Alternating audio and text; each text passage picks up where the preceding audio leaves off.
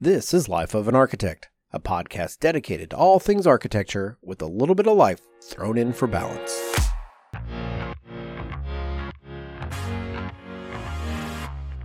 Designing a house is easy. Anybody can do it. At least that's what most people think. The reality is that there are literally thousands of nuances that, when all added up, make the difference between a house that suits your needs and one that simply keeps you from getting wet when it rains. This is what we're going to be discussing today in episode 79, Designing a House.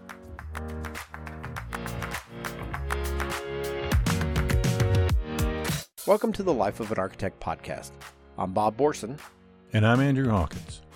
And today we're going to talk about designing a house, which sounds pretty simple, but the reality is that it's a lot harder than most people realize. At least if you do it the right way, in my opinion. I know that doesn't sound right. You would think that if you were doing it right, it would make it easy, but that would actually be incorrect. Doing it right is hard. Doing it bad is easy. When I put it that way, it makes sense, right? If I do a bad job, it's super easy to design a house. Yeah, for sure. Here's 5 cardboard boxes that I've taped together. I put stucco on the outside. Welcome to your new house. Thank you. Yeah, nice. A little bit of EIFS. We're all done. Finished. What I thought would be good with today's topic, there could be an argument made for this is true with all of our episodes, but this one may be a bit more than normal. It's a little Bob-centric. Because I'm going to tell you, I'm podcasting a little angry today. We added this one to the queue out of sequence. Like, it wasn't a topic. I moved a topic and I put this in here. Part of the reason I want to do it is because I just get beaten down by a bunch of stuff. And it's not always like somebody doing something that I think is uninformed or jerky. It's just exhausting. I don't know how to describe it better than that. Yeah. You know, I probably answered putting a shutter on my house question, like the 500,000th one this week. Oh, yeah. And they're all reasonable. Everyone asks reasonable questions. So I'm not coming from a position that people who have questions are unreasonable because they have questions. I'm coming from the position that designing a house is hard. And a lot of people don't realize just how hard it is. And I don't know if that's because a lot of the people who think it's easy go, well, I've lived in a house my whole life. How hard can it be? Bedroom, check. Bathroom, check. Front door, check. Kitchen, check. Well, whatever, I can do this. Yeah. I actually had somebody send me a plan that they had designed in Excel. Excel. Yeah, that's awesome. They just put X's in the different cells is how they did it. Oh, really? Yes. And I've had one that's come to me where it was actually, they used the outline function. So they That sounds hard too. Yeah, they turned Excel into grid paper and then just drew with the line tool around the areas. So I got a floor plan that was the borders of all the cells or what. Well, part of that's kind of a slap your forehead moment. And part of it, I go, man, I have admiration for the dedication. Yeah, that's a lot of effort that it took for somebody to do that. Yeah. Because I look at it and I go, there's no way. I couldn't do that. I wouldn't do it. Yeah, but granted, I mean, it's not to scale or anything like that, of course. The bathroom's 2 feet wide and the bedroom's 100 feet wide and those kind of things. But yeah, there's a lot of that stuff. So we decided, I should say, I forced it on Andrew. So he's being a good sport today. Yeah. But walking everybody who's listening today through this process of designing a house, in theory, could be a whole bunch of episodes. But to be honest, I'm not particularly interested in that specific focus. Like, this is not a how to design a house podcast. Despite the title. Yeah. Oh, yeah, despite this particular title, this one title. But if there is an interest in us talking about this more often, let us know. Maybe we can work in more residential specific topics into the rotation. So what I want to start with is not the thing that's got me all worked up. And I'm not going to whinge throughout this whole episode just for people that are already bracing themselves for me just complaining the whole time. I'm actually not going to complain the whole time. So one of the things that always kind of gets me is I still get a lot of phone calls. I bet every architect that designs houses gets that phone call where somebody says, hey, I've already figured it all out. I already know everything that I want to do. I just need somebody to draw it up because I need to have plans to submit for permitting, right? I think that's every architect. I mean, we didn't do residential work and I still got phone calls like that every week, right? You get those calls. I will tell you, and I've gotten to the point, as I've gotten older, I don't think I'm cranky because I'm old. I honestly think that's true. I'm pretty immature. Yeah. I'm pro fun, honestly. I want to have a good time. And it's important to me that when I take on projects that I want to have a good time. So I'm not always looking for someone who's calling me up because they just want lowest provider to do what they need them to do. I'm not that person. Yeah. They just want drawings. That's really all they want. They just want drawings. Yeah. So I will send them to someone else.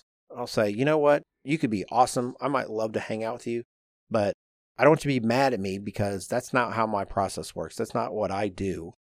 And occasionally get someone that has this, whoa, aren't you special? And as I've gotten older, I've tried to explain that in a way that helps people understand what exactly it is that architects do in this creative/technical process. And I'd say, let's pretend that you're a doctor, as an example. And a patient comes in and says, hey, doc, I have this pain that's in my gut right here. And I went online and I did some research and I've determined that I have this problem. And the solution is I need you to write a prescription for me and cheerio. Or even worse, I need you to do surgery. Yeah. You got to take this part out of me. That's what's wrong. Yeah, you got to remove it. And I need you to cut it right here. Mm-hmm. And this is how you're going to do it. Mm-hmm. And there's not a doctor walking the face of the planet that's going to do that. Well, the bad ones maybe. Let's hope. The ones that Let's hope. just right? like the pill mills or whatever. But so I go, that's not what I do. So if people go, hey, can you just draw this up for me? No, I can't. And it's not because I'm in my white tower. It's just because I'm not set up. I'm not the low cost provider. I'm not set up to do that kind of work.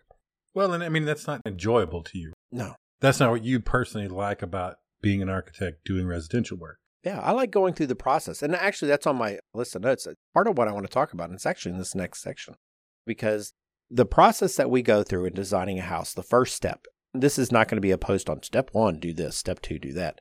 But I will say that where it starts is what we call programming and schematic design.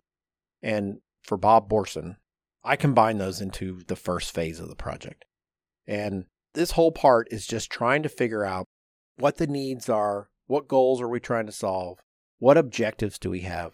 It doesn't look like a house. I'm not telling you what your house is going to look like during this phase. This is a focused effort that when we sit down with a new client on a residential project, we talk about goals, we talk about requirements, and it's during this initial conversation when we try to figure out exactly what this project is supposed to accomplish. And like I said earlier, keeping the rain out is generally assumed. Yeah. It is not the sort of question that I'm trying to find out. Like, do you want me to keep water out of your house? That's not what we're talking about. This is not just true for me, by the way. I would bet every architect would answer this question the exact same way. I prepare a series of rough sketches during the schematic design phase that shows general arrangement of rooms and their placement on the site. I like to assemble all the information that has been data dumped onto me during this fact gathering part of the project. This is when we go, do you have a grand piano? That's when those kind of questions get asked. Yeah. What side of the bed do you sleep on? It's all about trying to understand the client, who they are and what they do and what their needs are. Yeah. You know what? And I will tell you that the schematic design and programming phase is typically my favorite because there's such a social aspect to the collection of all this information to do a proper job. And it's important that I have a real working understanding of how the house will ultimately be used so that when we create a finished product, it supports that family's lifestyle. That's what this is about. Mm-hmm. So when somebody just says, all the information they think they want to provide is, I need 4 bedrooms, 5.5 baths, a living room, a dining room, and a kitchen and mudroom and whatever. Just checking those boxes. And I want an open floor plan. Done. Yeah, you're like, finished. I hit that button. I just entered these ingredients in and we're done. Uh-huh. So it's like, okay, you want a dining room. How many people do you want to have in that dining room? Are you going to serve food in the dining room, or do you need a buffet? Are you going to have a piece of furniture, or is this a built-in couch? I can come up with 100 questions. Yeah. When you say I want a dining room, okay, question 1 of 100 is about to come your way, because we want to make sure that you have what you're supposed to have and what you need, not just what you think you need. Yeah. Or what the internet says. Right. So that's what schematic and programming design means for me. I love it because it's when I get to understand people. Like I said, that's when I find out what side of the bed you sleep on. Do you get up early? Does somebody sleep in? Do we want to avoid having light from the bathroom shine across the face of somebody when they're still in bed because they don't get out of bed till 7 and someone else gets up to run their 5K every morning Yeah. at 4:30 in the morning. I need to understand these things to do a proper job. And I will tell you more times than not, this process yields a smaller house than what they might be thinking. Because we're not designing to the lowest common denominator. So what you think you need in 5,000 square feet, maybe it works in 4,000 square feet. Mhm. Because you don't have rooms that you don't need. The space is where you need it, not where you just Yeah. are checking a box. And because I think people are probably going to ask it, I thought maybe we should just take a moment right here in the beginning so people don't have to search for it if this is something that they're actually interested in. But maybe we should quickly talk about how architects charge for their services. And this is really not that different based on any of the type of work. There's probably 100 different pricing models that you can go through and how do architects figure Yeah. out those fees. And I can tell you it's really formulaic on our commercial pricing. They're like, oh, this is what you get paid when you do a hotel. It's based on the amount of keys that you have, which there's some flawed logic behind that because some hotels have a lot of keys, but they don't have conference room component to it. Yeah, a lot of amenities. Yeah, so things change. And now there's more amenitization of office buildings is going crazy right now. Like all the office buildings we're doing, man, now we could do a 125,000 square foot office building and they're putting workout facilities and locker rooms in there and conference centers and catering sections and rooftop. It's very, very competitive. And everyone's trying to figure out how we can put all these things in there. And there's pricing models on how we get to all that stuff. Residential, in contrast, for the most part, I think it comes down to 3 different models. There's percentage the cost of construction, Mm-hmm. and there's an hourly rate. And I will tell you that Bob Borson here at Boca Pal, we do both of those because we want to try to accommodate the needs of the client. And people who need more help might want a percentage of construction. People who think they have everything figured out, they get everything lined up, like they make fast decisions, they're readily available. They might want to go hourly because we can be really efficient at our task because I don't have to do 12 versions of the front door for them to postulate over, go, what kind of front door do I want to put on my house? Can I look at another version? Can I look at another version? Can I look at another version? Mm-hmm. So sometimes hourly rate works better. And we actually have what we use in our office, what we call a blended rate. So my hourly rate is 3 times what the other person that I might typically have on my job helping me costs. You don't want to pay 3x for Bob time compared to 1x for this other person's time. So what we do is we do a blended rate. We drop my rate down by 40% and we raise the other person's rate up by about 20%. So you pay a flat rate regardless of who's working on the project. But it's an hourly rate still. But it's still an hourly rate. So, I guess in my mind, there's some other things that pop up like per square foot or even fixed fee. Mm-mm. You don't think that those are options? Or maybe you just don't think they're good options. Is that what you're going to say? Well, no, it depends. If you're doing production work, you're probably charging a per square foot fee. Mm-hmm. But that also suggests that you don't have the client component asking for variations 1, 2, and 3 and options A, B, and C on those variations. Because how do you control how much time you're going to spend if you're doing a per square foot estimate? Mm-hmm. If somebody goes, oh, I charge $3 a square foot and somebody wants a 4,000 square foot house, how does that work? Yeah. What's the difference between them just saying, like, do they just pick up the drawings? Because that's what you get with a lot of builder homes.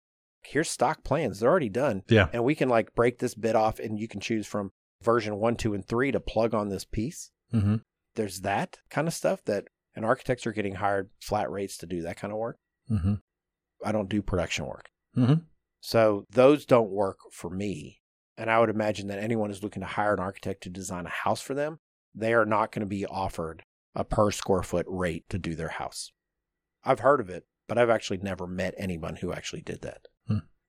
And when we get percentage of the cost of construction, there's always kind of a slippery slope with that as well. Yeah. Because some people will think, oh, well, you're designing more house or you're A more expensive house, yeah, to get more money. yeah, you're specifying more expensive stuff so that you can get more money. And again, that's not unreasonable for somebody who doesn't know to think. I would probably think that. I don't think that's crazy. So we try to make sure that we have some obligations. So if you come to me and say, I'm going to do $1 million house, and I say, all right, well, if we're going to do a percentage cost of construction for the sake of easy math, let's say it's 10% on your $1 million house. So my fee is $100,000. If they tell me their budget's $1 million, I feel like I have some obligation to design within a certain parameter to $1 million. If you tell me you have $1 million budget and I design a $2 million house, doesn't it seem reasonable that I have some responsibility in fixing that problem? Yeah. I mean, I should know better. And that's why I was asking, I was curious about a fixed fee. Essentially, a percentage turned into a fixed fee. If they say their budget is $1 million, well, there's $1 million. You've got your $100,000. And if it ends up being $1.5 million, but that's just because they said it's $1.5 million, well, then maybe you adjust. But if not, you're still not, quote unquote, screwing them over. Well, when we still do the percentage of cost of construction, so let's say you go, all right, Bob, here's my $1 million. And I go, great. And we're designing. And I'm like, you can't do this. Breaks your budget. And they're like, but I really want it. Mm-hmm. My job as steward of their budget and of the project, I have to tell them when we're making decisions that are not in alignment with our goals from a budgetary standpoint. And if they say, no, let's just keep going, I like it. Mm-hmm. Now they have some ownership of this. And if it gets priced out and it comes in at 1.5, they have some shared responsibility in this. Now, if they come back and say, nope, I got to get it back down to $1 million, well, we'll have a conversation. But if they say, no, this is what I wanted, it's 1.5, well, you're still paying me 12% of the 1.5. So I'm covered for all that. Mm-hmm. But we also don't do things like, and this comes up a lot. Let's say that you go, well, I'm putting in a $100,000 crystal chandelier. Well, you know what? Yeah. I'm not charging you 12% on that chandelier because it doesn't take me any more work for that type of product. Yeah. Right. So that's not my point, and typically we don't. Unless it weighs 6 tons and then I've got to do some structural work. But otherwise, it's an electrical outlet and it's there. Yeah. Even then, I'm not designing such massive houses that I need to put copious amounts of steel to carry a chandelier. Yeah. I mean, I put in some big light fixtures before, but it took a regular amount of effort to make that.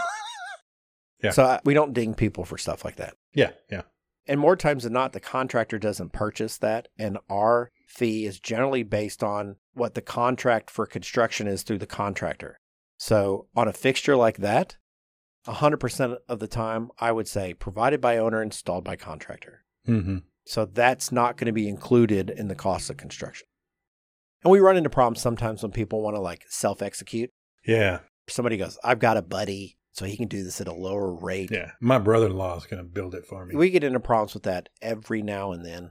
Or somebody goes, hey, I want to do this house and my budget's $600,000. And I go, well, based on what you told me and the images you shared with me and the square footage you're asking for, this is not a $600,000 house. Mm-hmm. And they say, well, I'm going to do all my own drywall work and I'm going to do all this work. And I go, well, I still have to do my part of the work. Just because you're getting the friends and family discount does not mean that I'm doing less work. Chances are I'm going to end up doing a lot more work, quite honestly. Usually. That doesn't happen too much, but occasionally it happens. We have to have this whole, you have to understand the way we charge and why we charge is because these things exist. Just because you have a buddy who is willing to write that fee off doesn't mean that my work is diminished. And all I'm asking to be paid for the work that I do. Again, not unreasonable. Yeah. So it's usually not a problem. So there you go. There's pricing 101 for architects. We'll move on from that. One of the things that we do, and this has to do with the cost of construction that sometimes people just don't think about. They think about materials driving up the cost or the type of plumbing fixtures I put in. Sure, that incrementally all adds up. Everything always adds up. But I will say the biggest problem we have with busts in budgets when they happen is when people come to us with a programming and they say, I want this room and that room and these 3 rooms, and I want 5 of those rooms, and I want this room and I want that room. We go through the process and I have a programming matrix that I will use. And it will list out all the rooms, because a lot of times people on their list of rooms don't add rooms like entry. Mm-hmm. When you open the front door, you're normally not stepping into the kitchen. Yeah, it's not an apartment where you walk right into the kitchen or the living room. Yeah, or they leave out a coat closet, or they leave out a mud room, or they leave out an AV closet. I mean, there's just rooms that they leave out. Mm-hmm. The other thing that people tend to leave out is they leave out wall thickness.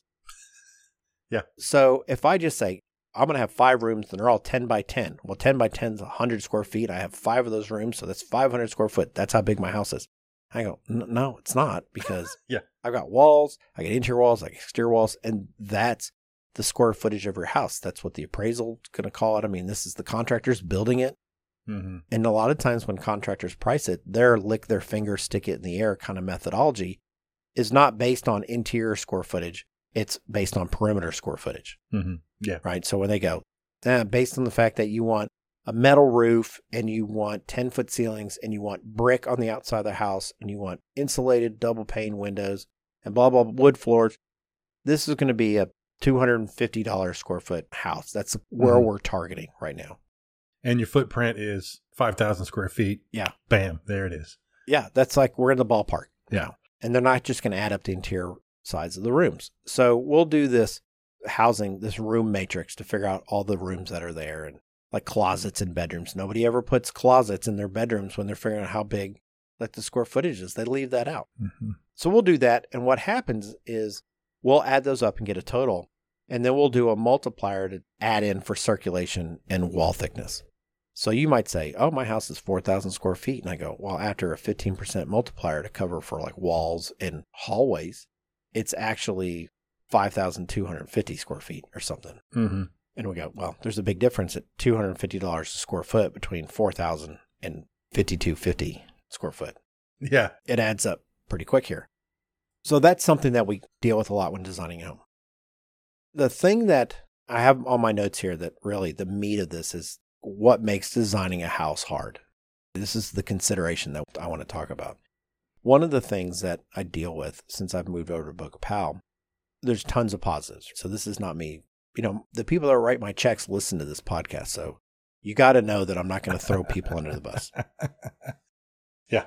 But I am going to say, I mean, I've made my career on saying what I think and what I believe and trying to say it in a way that doesn't get me sacked. Yeah. So one of the things that I'm struggling with is now that we have a residential studio here at the office, I'm working with a very, very small team of people. And for the most part, none of them have done houses before. I have one person that has. And normally our teams are made up of me and one other person or me and two other people. And that's very manageable. You know, the truth is that has nothing to do with Boca Pal. That was true at my last office. We hired people right out of school and we had to teach them how to do this stuff. This is what it is, right? As long as you got a Bob here who knows how to do this stuff, I oversee it all and I have them for execution labor and for bouncing off ideas and brainstorming through things. So none of this is new, but the difference that I'm running into at my current office is the people I'm working with, they're not right out of school. They are highly skilled, seasoned individuals who just don't know how to do residential work.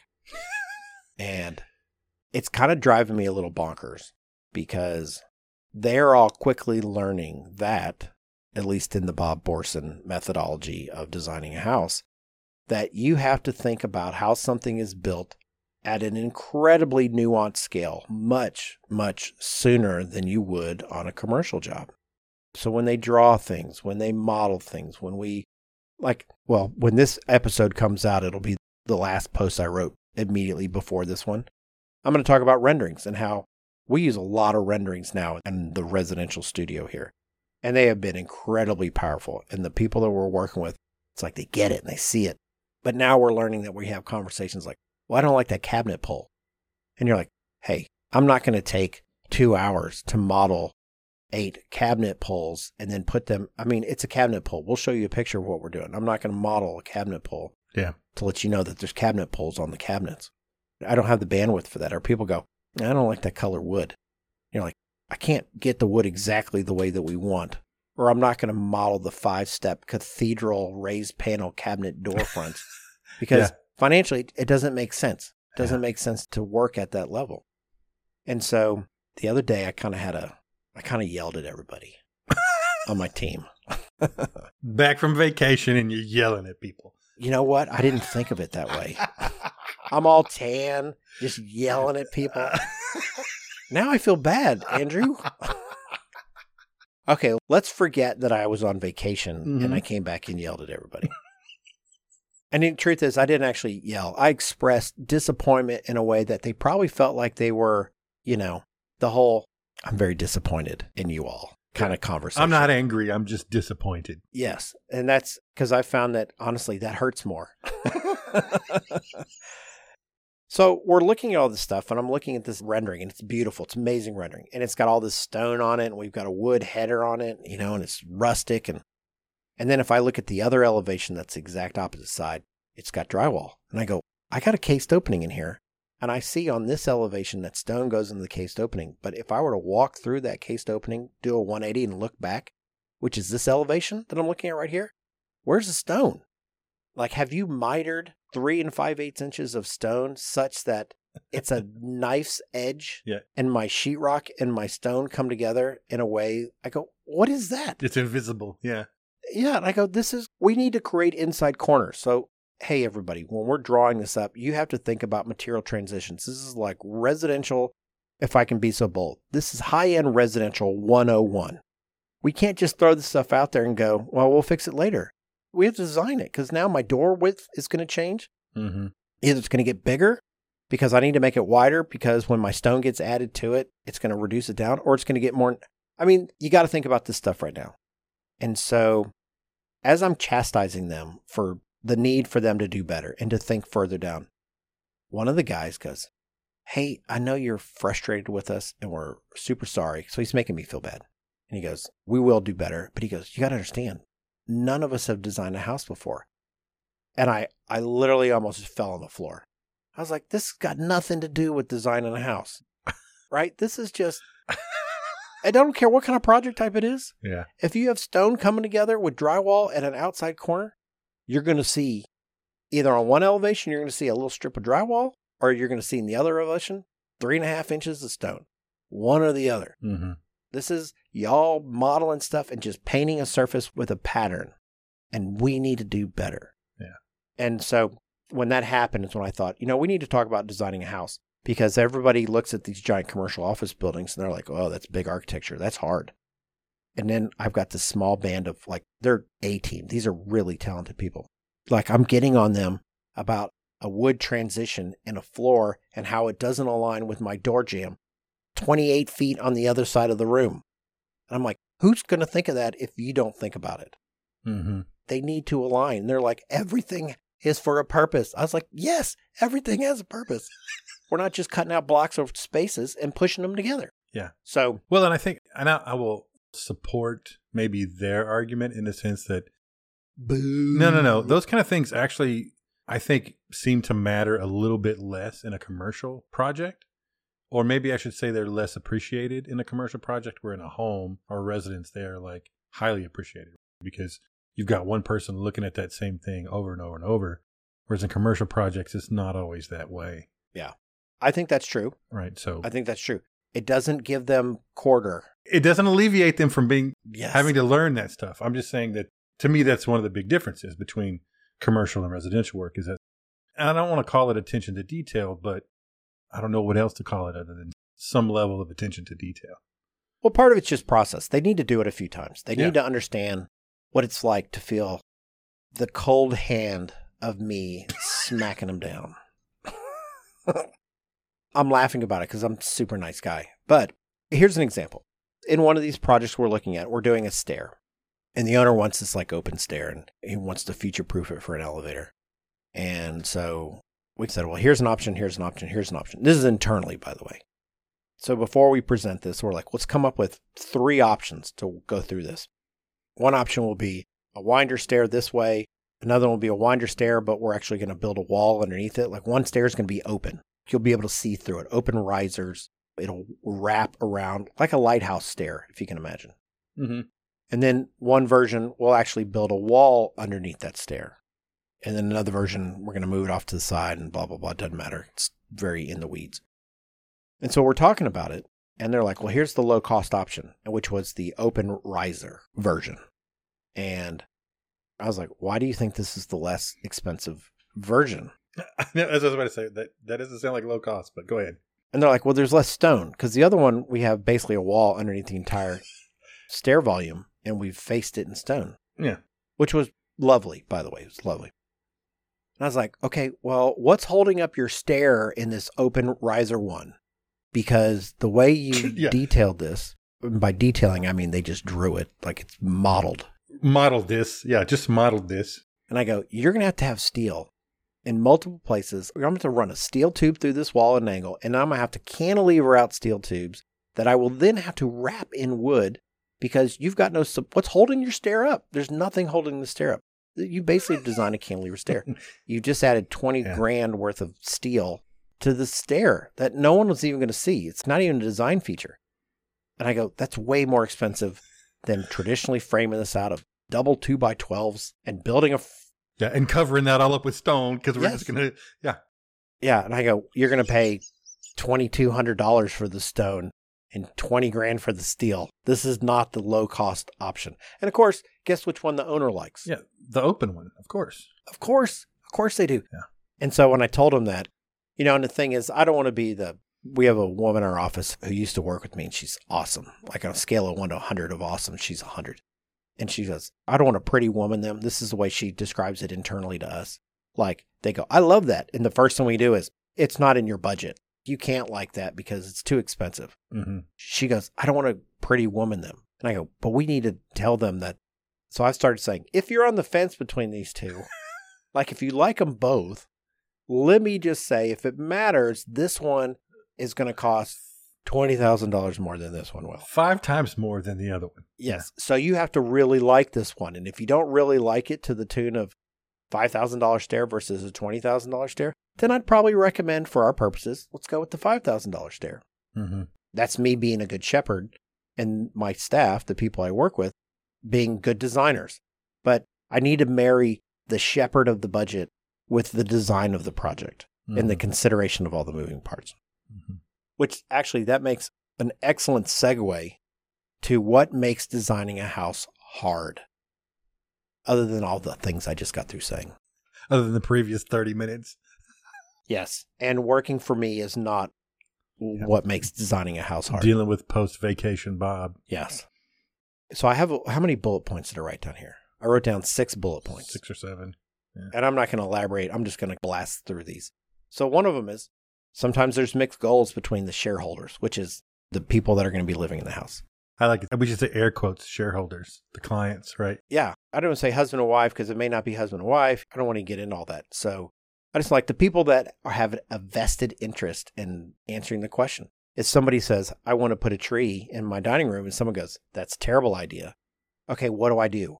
Yeah. One of them wants this and the other one says no. You're like, yeah. And I go, okay, so now I'm the mediator that helps them figure out, well, I'm not sure you're going to get the kind of light you need to put the kind of tree that you want in. We're going to have to do this. So if you want it, we can make it happen. And here's what you got to do. And then they come to the conclusion jointly to say, okay, yeah, we don't want to do that. So that's part of what goes into my job, is not just that they go, I want this. And I go, great, done. And we move on. Yeah. There's okay, if you want that, let's talk about what that actually means and what's going to be required, so they can be informed to decide, do we want it or do we not? And that's normally what helps align them in the decision-making process. Yeah, I'm sure every residential architect has multiple horror stories along those lines right there. Oh, for sure. For sure. Yeah. I have a handful, but I go, you know what? I don't really want to share them because it seems disrespectful. Yeah, I got you. Another one of my bullet points was, just because you've lived in a house does not mean you are qualified to design one. Which, I'm a little cavalier with the way I put that.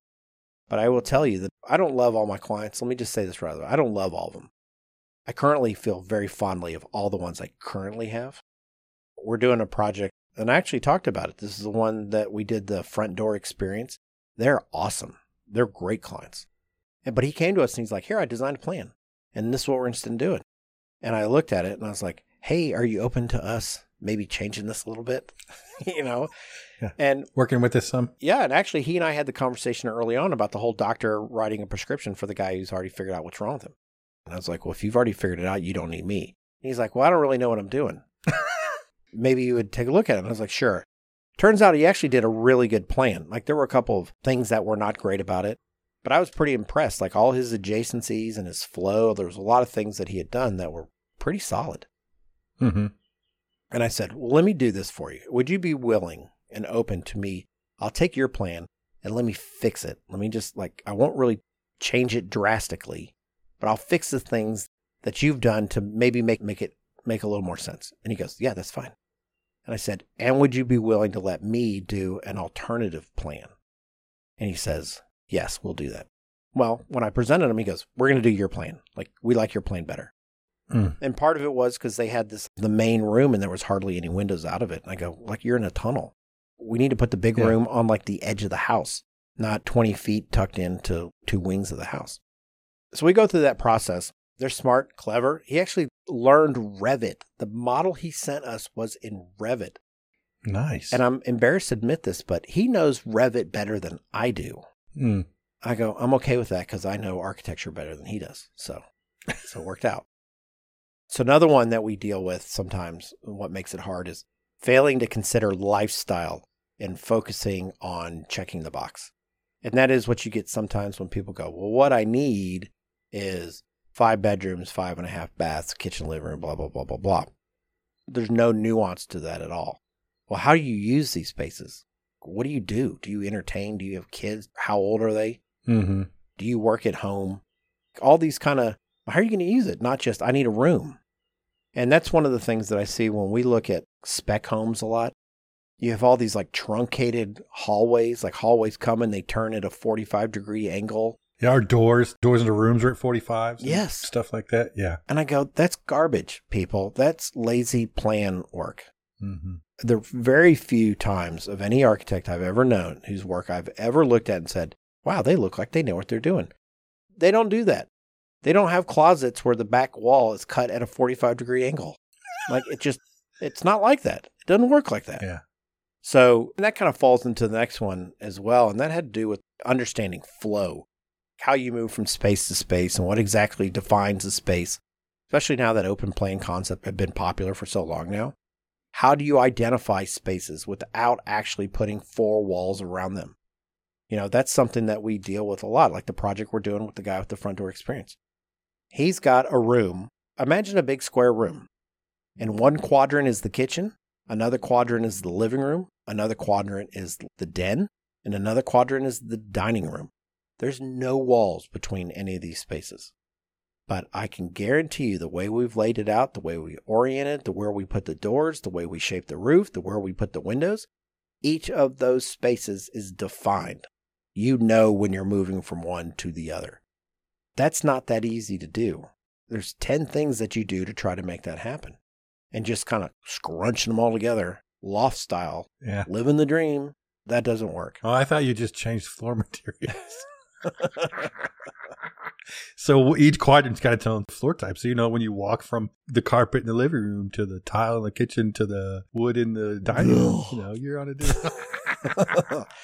You know, that would be more sad if it wasn't true. And now it's funny because you know what? You do see that. Oh, yeah. Yeah. The real notion of that is that we know how to manage space and not just rooms. And there's a difference between those two things. And that's the difference in, I think, being an architect versus just being someone that draws house plans. Yeah. Is that we understand space, which is 3-dimensional, and not just rooms and boxes. There's a difference in those two things that I think goes along this whole lines of really thinking about what you're doing when you're making a house and that checkbox. I think that's extremely well put, in that it's about space. At some point, it leaves the plan arena and becomes a volumetric consideration, and like how tall your windows are and where they're placed, and how do you enter a room and how do you leave that room. These are all things that are spatial because there's flow, there's movement through these things. And I think that what good residential architects do is they understand those really well. And then they're able to overlay that with your lifestyle in a way that makes sense. Mm-hmm. The last bullet point I had on this one was considering the land around the house, creating outdoor spaces that support the space they serve, which can start to extend views. It's the introduction of light. These are little subtle things because it's not like, hey, just put in windows everywhere you possibly can. Yeah. Do I put in 2 windows or do I put 4 in? Do I gang them together? If I walk up, where do I want to stand? And if I stand there, am I going to be standing right where a mullion of a window is going to be? Mm-hmm. I can guarantee you someone who doesn't design houses has never thought about the mullion of a window based on where somebody would just intuitively go and stand when they want to look out that window. It's one of the reasons why I tell you that most residential architects, they don't do things in pairs. You don't put 2s. You don't put 2 windows together. You put 3 together. Yeah. Because someone's going to stand in the middle and they've got a window in front of them, not the jam where 2 windows are put together. Yeah, the joint of 2 windows coming together. So you see 3s and 5s. You don't see 2s and 4s.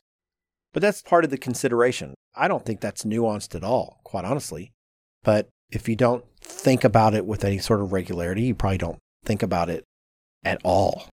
It's probably like it's a switch. You either do or you do not. Sure. Right? I think the funny thing is window placement is one of the things I think that we really think about more than most people. Some of my favorite is when you go into some of those spec homes or whatever. Sometimes when I'm out and about and I see them being built, I'll go walk around one, right, while it's getting built. And in order to make the front facade look right, they've got these windows equally spaced, or they're mirrored or symmetrical or something, and one ends up in a closet or something. There's a giant window in the front of the house, but that's the closet of some room. So, the blinds are always closed, and then it wastes closet space. But in order for it to look right, there's got to be a window there. It's funny. As you were telling that story, it made me think of this picture. It might actually be in my Instagram feed. It was a really big house. It was a giant builder house. The truth is, it actually was a pretty good looking house. And I had a realtor who's a friend of mine say, hey, would you meet over at this house? I have a couple that's thinking about buying it, but they want to talk about how can they change it, modify it, and fix a couple of things. And I'd like to have you be part of that conversation. So I'm walking through the house, and as you walk up the sidewalk, right on axis with the front door, there's like this big window above it. You know what the window above it was? It was a toilet room. And you go, well, what's the big deal about that? Yeah. The toilet, you could see the edge of the toilet through the window. Through the window. So if anybody actually sat on that toilet, sat on it, you would 100% see them, and especially their knees and their pants around their ankle. Like knees and legs and stuff, yeah. Yes. So if anyone was actually ever there, they would close. That would be closed 100% of the time. All the time, yeah. And I go, this is just ridiculous. So the other thing that I think that architects are really good at least one of the things we try to do, especially when we're trying to be, again, I say this a lot, stewards of the budget. It's like, how can I make things simple and cost effective, but still give you these special moments? We try to pick those moments where we can get the most value, like they can be appreciated the most, which is what that whole front door experience that we're doing in that house was. Like, everybody who walks up to the front door of this house is going to have a moment. This is amazing. When you're in the main room of that house, you're going to look out the window and you're going to see it. This thing plays many, many, many roles. And it's worth spending extra money on this because it plays such a critical role in everybody's experience of this house. So we always try to find these special moments, and that could be the front door experience. I wrote a post once, it was called Big Design in Small Details, and it had to do with this custom bench assembly we built outside of the guest rooms. This is in the cabin. And the idea was there could be two families staying in this house at the same time, and someone's in this bedroom and someone's in that bedroom. Well, the owner of the house, as host and hostess of the guests, they would use this bench, and it was a walnut bench, and it had a steel background, and there were hooks on it, and there was a shelf on the top.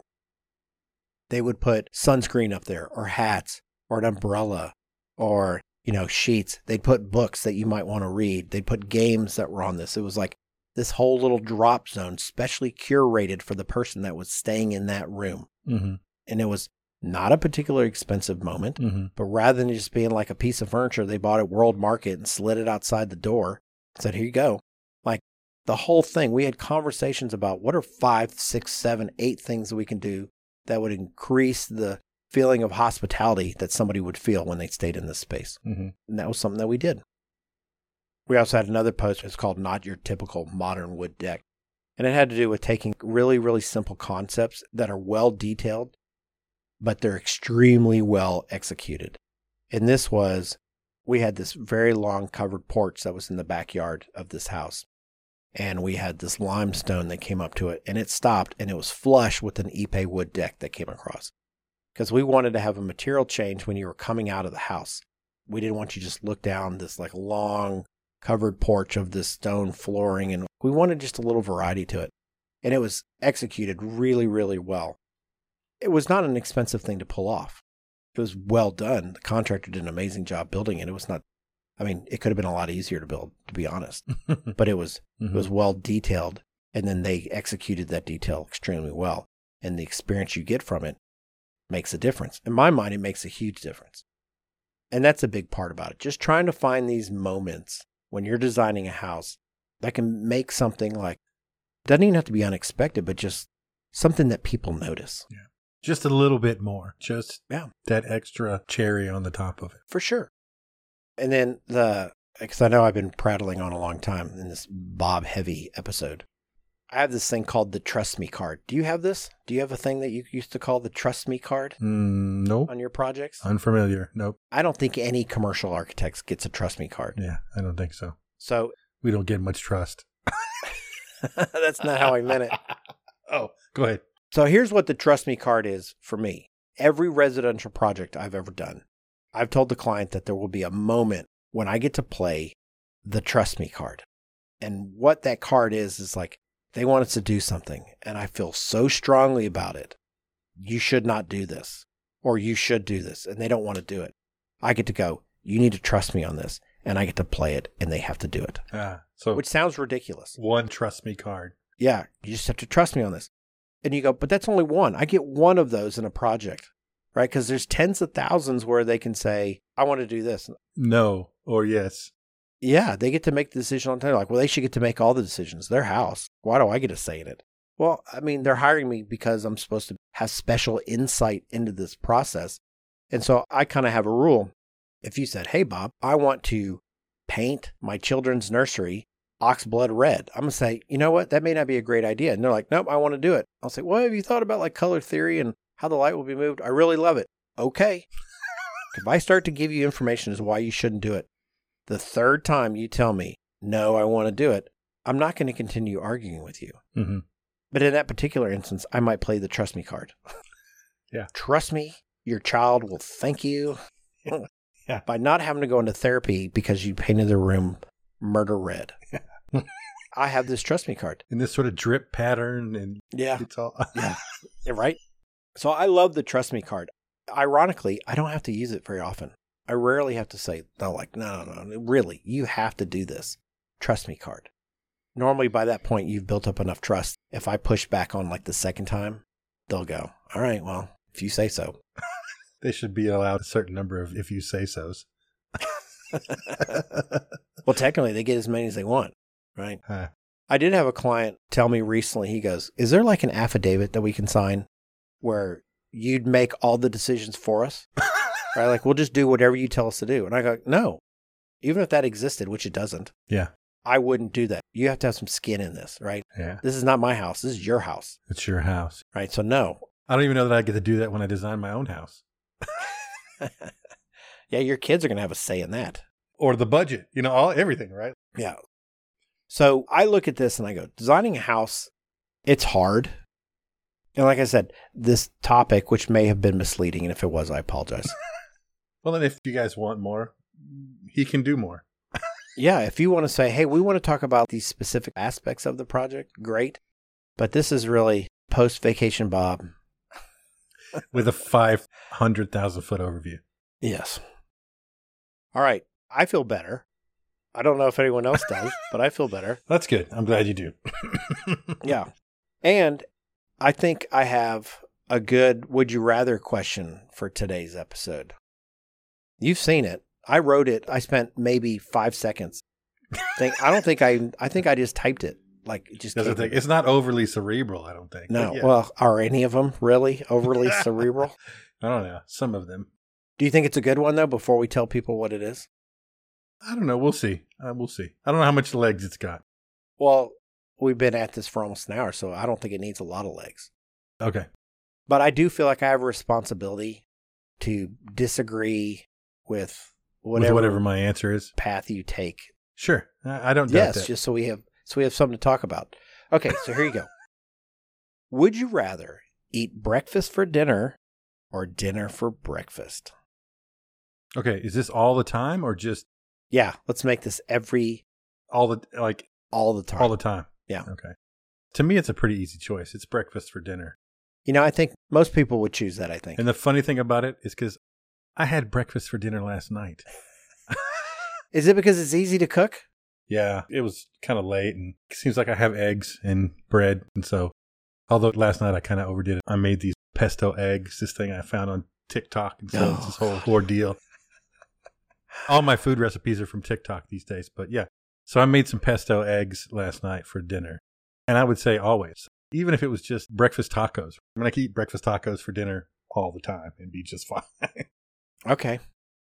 Well, I will tell you that. Disagree with me. I do agree with you on that one. I don't want to agree with you, but it's the right answer. Breakfast for dinner is the way to go. And it's not that uncommon. I will tell you that. So my mom, she grew up basically on a ranch. Yeah. And her mother would get up like 4 o'clock in the morning and would literally cook the heaviest, highest caloric meal you could possibly imagine for breakfast. all the ranch hands to come in Mm-hmm. because they would eat 5 million calories and then go out on horses and do what cowboys do and come back an hour after the sun is set and eat their second meal of the day. Mm-hmm. They're eating pork chops, for breakfast and gravy and steak and heavy, heavy food. And the truth is this kind of bums me out. Both my wife and my daughter do not like breakfast food. Oh. Right? Oh. I'm so unlucky. That's pretty terrible, man. Yeah. I know. For them, like the most breakfasty they really want to go is like a bagel. A bagel. Yeah. I go, that's bread. That's yeah, I know, right? You can eat that whenever. All day, any time of day. Yeah. Yeah, pretty much. If I could eat, I mean, this is bad for my heart and my everything else, so I don't do it very often. Yeah. But if I could eat eggs, bacon, toast, hash browns, orange juice, I'd eat that every day if I could. Oh, yeah, me too, for sure. I would never get tired of that. If I didn't have to cook it also. Yeah. Yeah. Not sausage patties, not links. I want bacon. I want my eggs. How do you like your eggs? My favorite is probably over easy. That is the right answer. Technically, I kind of like the over medium. I don't like runny whites. Yeah, I don't want the whites completely cooked. Yeah. Right? Although I've started to think that poached might be okay because poached is like over easy. Yeah. Because really, you want cooked whites and runny yolks. Yep, exactly. Yeah. And hash browns with those type of eggs, awesome. Oh, fantastic. Yeah. I would love to go out once a week, go out and have breakfast. Like a Saturday morning, let's go have breakfast, or Sunday morning, or once a month. Yeah. No. Why would anybody ever want to do that? When I get to start coming back up for shows, we should just plan that Sunday morning. You and I'll go get brunch and we'll just eat eggs and hash browns till we can't stand up. Yeah. And when I was a kid, I think you know this, but you may not recall it. I thought I'd be a chef if the whole architecture thing didn't work out. Yeah. And so I used to cook a lot of the food for my family because my mom, she learned how to cook the food that her mother cooked, which is all that really labor-intensive food. Yeah. I was probably in 4th grade and she's like, screw this, I'm done. Like just one day. Yeah. She said, I'm not cooking this stuff anymore. It takes 2 hours to cook a meal. And, it's all cast iron skillet this and making gravy for that. And she's like, I'm out. Yeah. And she turned into the worst cook ever. She went from the best to the worst because all the stuff she knew how to make, she stopped making that kind of food. Mm-hmm. And so maybe that's why I thought I wanted to be a chef. I'd step up to save everybody. That does suit my personality. That does sound like you. Yep, for sure. And so my mom used to ask me to make her eggs at least once a week for dinner. Mm-hmm. But she liked the way I scrambled eggs. Mm-hmm. I couldn't fry an egg till I was about 25 years old. Oh, funny. I mean, not like I knew how it was done, but like the way that I like them. Just couldn't master it. Yeah, I didn't do it enough. Yeah. I mean, let's be honest. As a college kid, I was not making myself breakfast in the mornings. I'm not sure that I ever ate. Maybe a bowl of cereal. Yeah. Out of a giant bowl. Like a box is a serving when I was in college. Out of a chip bowl or a popcorn bowl or something. Yeah. That's exactly right. So we know that breakfast for dinner is the right answer because breakfast food is great at any time of the day. And I was going to say, even if it's a bowl of cereal, like my kids will eat bowls of cereal for dinner sometimes where they're like, delicious. Man, I don't really know what I want. I'm just going to have a bowl of cereal. All right. That's fine. It's still. Yeah. Awesome. That's acceptable. Yeah. I just have a hard time. And maybe it's just because, like you say, it's the dinners that I eat or I want to eat. I don't feel like having fish and chips at 8 a.m. Right. I don't want to eat lasagna. I know. Right. Yeah. 7. I know. It's time for regular tacos. I like how the fact you said, I'm going to eat my breakfast at 8 a.m. I'm like, my breakfast is 6 o'clock. If I'm eating breakfast, you're like, I'm rolling out of bed at 7:55 and go eat pork chops. It's just right now. Yes. In my summertime. So, yeah. Okay. So if somebody thinks that dinner for breakfast is the right answer, part of me goes, you just need to keep that to yourself. Yeah. But you know what? I'm actually pretty curious. I think that when I promote this, I'm going to ask people the question. I'm going to let people vote. And I'm going to say 80% will choose breakfast for dinner. Oh, I'm going to go with like 90. I bet it's more. Conservatively. Yeah, conservatively 80. All right. The only thing I could think of that just popped in my head that's acceptable, cold pizza. Yeah. I do cold pizza for breakfast. That'd be all right. Yeah, but see, that's just leftovers. Right? Like you're not making, like if you said hot pizza, like I'm going to order pizza for breakfast. Oh, yeah. Ugh. No. I'm going to have a hot steaming pepperoni pie at 7. Yeah, that's terrible. You know what? Pizza's pretty good all the time though, but I don't know that I want not a a breakfast. hot pizza. Okay. All right, so there you go. Another episode in the books. I hope you enjoyed today's discussion, which was more of a rant. Episode 79, Designing a House.